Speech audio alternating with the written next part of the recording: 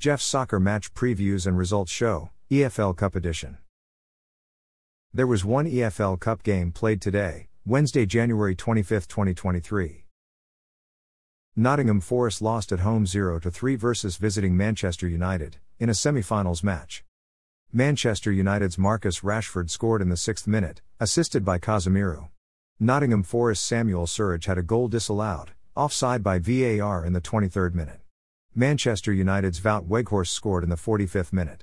Manchester United's Bruno Fernandes scored in the 89th minute, assisted by Anthony Elanga. Thanks for listening to this episode of Jeff's Soccer Match Previews and Results Show, EFL Cup Edition. A Jeffadelic Media podcast.